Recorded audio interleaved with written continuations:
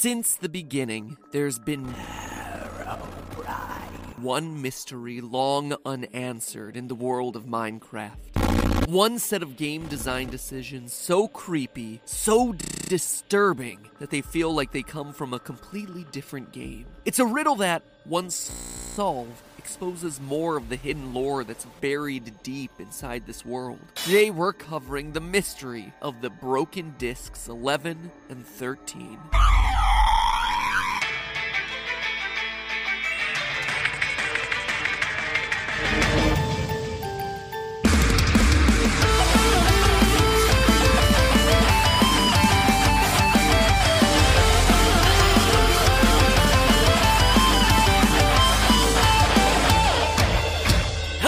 Internet, welcome to Game Theory. Can you dig it? So last Minecraft episode, we started an epic quest. Well, everyone else gets to play around with their giant meatballs and deadly skyboxes. Here we are doing the important work, solving the hidden lore that's buried inside this game, because it is there. I started to prove that last time, and it is just waiting to be unlocked by us. Today, I want to talk about the music discs. For those of you who don't know, music discs are unique items found randomly in chests that can be played in jukeboxes to, liven up what's otherwise a very quiet, serene game.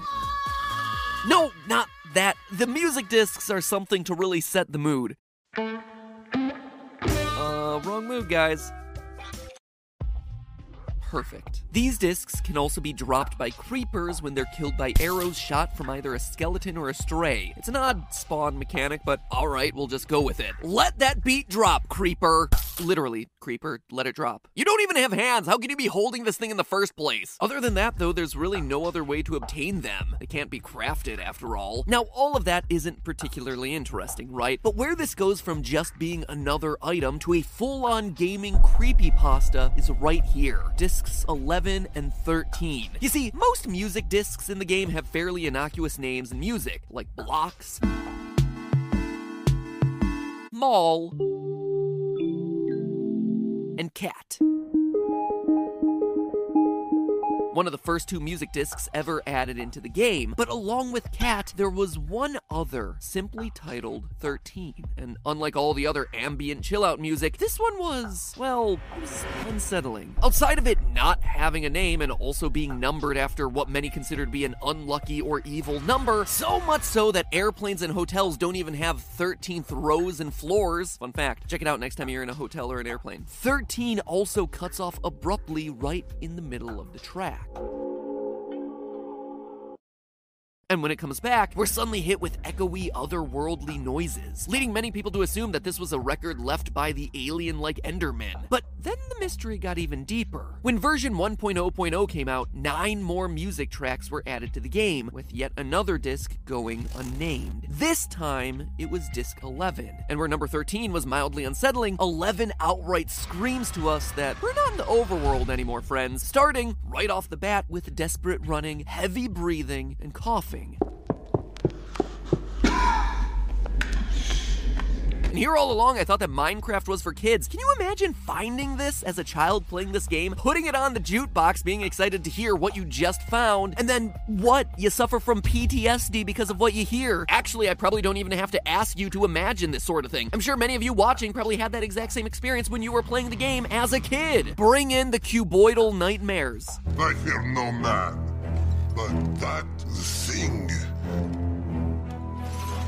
it scares me. Adding to the mystery, 11 is broken, shattered to pieces. These two discs led many people to conclude one of two things. Either they were documenting someone who was attacked by Endermen, or they were of someone being chased around by Herobrine, the ghostly glitch that many say haunted the game's code in the early days of mining and crafting. But that's largely where the discussion of these things stopped. Guesses. To my knowledge, no one has truly taken a scientific look at analyzing these two discs to try and uncover the mysteries that they contain. So today I am doing exactly that, using a combination of audio analysis, visualization tools, metagame analysis, and just good old logic to try and end the childhood nightmare that was these two discs. And in the process, I'm hoping that what we find continues to unravel the mysteries of the deeper lore hidden within this game's files. Now, before we get into any deep analysis of the audio itself, I want to start by actually analyzing these soundtracks visually. Discs 11 and 13, while they are certainly creepy sound files, they're not filled with the types of sounds that would make me immediately think to put them through a spectrogram. However, there was one finding that I wanted to put to the test for today's theory because I was kind of skeptical about the results that they had. A French Minecrafter named Sidro supposedly made a spectrogram of the sound files and said that he found both a creeper face and the numbers 12418 hidden inside. It sounded like a lot of fake news to me, and the screenshots that were circulating the internet just felt a bit too perfect, a bit too Photoshop-y feeling for me, so I redid the whole spectrograph test using my own tools, and this is what I found. It was 100% true. This wasn't just a bunch of karma fodder, something cool that someone made up to try and get people's upvotes. The images are actually there, hidden within the sound file. But then what does it mean? Well, interestingly enough, the numbers appear to be a secret signature inserted in there by the music's producer. Minecraft's music was produced by a man named Daniel Rosenfeld, better known online as C418. And wouldn't you know it, but the numbers 1, 2, 12, and hexadecimal code or hex code translates to the letter C. Thus we have 12418 actually being a code for C418, his online name. The creeper face, meanwhile, well, it's a creeper face. Maybe these tracks are less made by the Enderman and more a product of our little moss bombs. To know for sure, though, we have to keep digging. To continue being good little AV club members here, we're gonna need the A to go along with the V that we just analyzed, hopefully giving us a clearer picture of what exactly is going on. So let's play this thing, starting where it all began, disc 13. Here's a copyright neutral clip.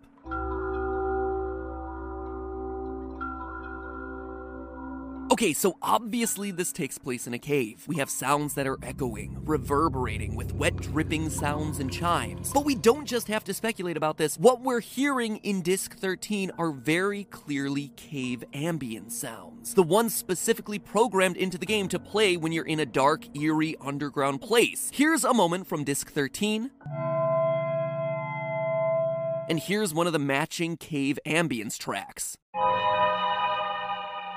But it goes even further. Nowadays in Minecraft, there are 19 different cave ambience tracks. But back when disc 13 was first introduced, guess how many there were? 13. 13 isn't just a spooky number here, it's a reference to the number of cave ambient sounds that existed in the game. But what else are we hearing here? Well, at 143, there's the faint sound of a creeper hiss and explosion echoing through the cave. Here's the clip.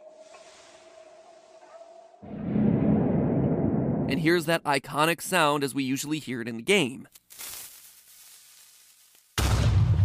It's immediately followed by the sound of someone falling into water and then staggering out. You can almost hear their footsteps. What it seems to suggest is a caver exploring a cave, running into a creeper, and then having to jump into a pool of water to avoid the ensuing explosion. He gets out, slightly injured, and then tries to find a place to hide. But there are two other audio clues here that are worth mentioning. The first happens at the 1 minute mark. You can actually hear faint sounds of arrows being shot. Here's the audio. And here's the sound effect in game. But while we hear 2 arrows being shot, we actually only hear one of them land in the ground. The other one remains silent, which suggests that it hit its target. Now, what mob is found in caves and also happens to fire arrows? Skeletons. Now, remember something that I mentioned before. The music discs are found either in chests or via a very random mechanic of a skeleton stray arrow going on and killing a creeper. And what do we have in disc 13? In this one audio disc, we have a creeper exploding and a mob firing arrows at us. The reason creepers drop music discs when hit by skeletons or stray arrows, it's a reference to disc 13. The last thing worth noting here is the cutoff that I mentioned earlier. The disc stops abruptly after the arrows fire and picks up as the creeper starts hissing. It's a cutoff that's not only unsettling, but one that, wouldn't you know it, also happens at exactly 1 minute and 30 seconds into the track. 1-3, disc 13. Oh yeah. And wouldn't you know it, but the creeper starts to hiss exactly 13 seconds after that cutoff. Slow clap, Daniel. Slow clap. You use that number 13 to its fullest here. So those are all fun little Easter eggs, but why is it cut off? What are we missing? Well, for that, let's turn to disc 11, which is, quite honestly, a bit more straightforward. Somebody is running on stone, uses some metallic object that clicks, then uses a paper object based on the rustling we hear, before finally running away, first on stone and then either on dirt or gravel.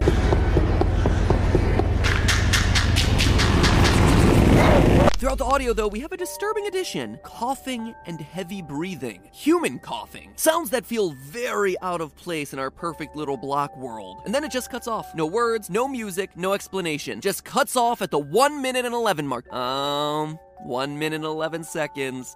You don't get a second slow clap. But seriously, it's no wonder these things became a creepypasta in their own right. To throw something like this into a game that has a massive audience of 9-year-olds, and suddenly this becomes a complete horror show. But okay, let's start working on identifying some of those mysterious sounds. It turns out that the easiest way to narrow down what we're actually hearing isn't audio analysis, it's game analysis. We know the metallic clicking has to be flint and steel by process of elimination. Disc 11 was officially added as a music disc on July 30th, 2010.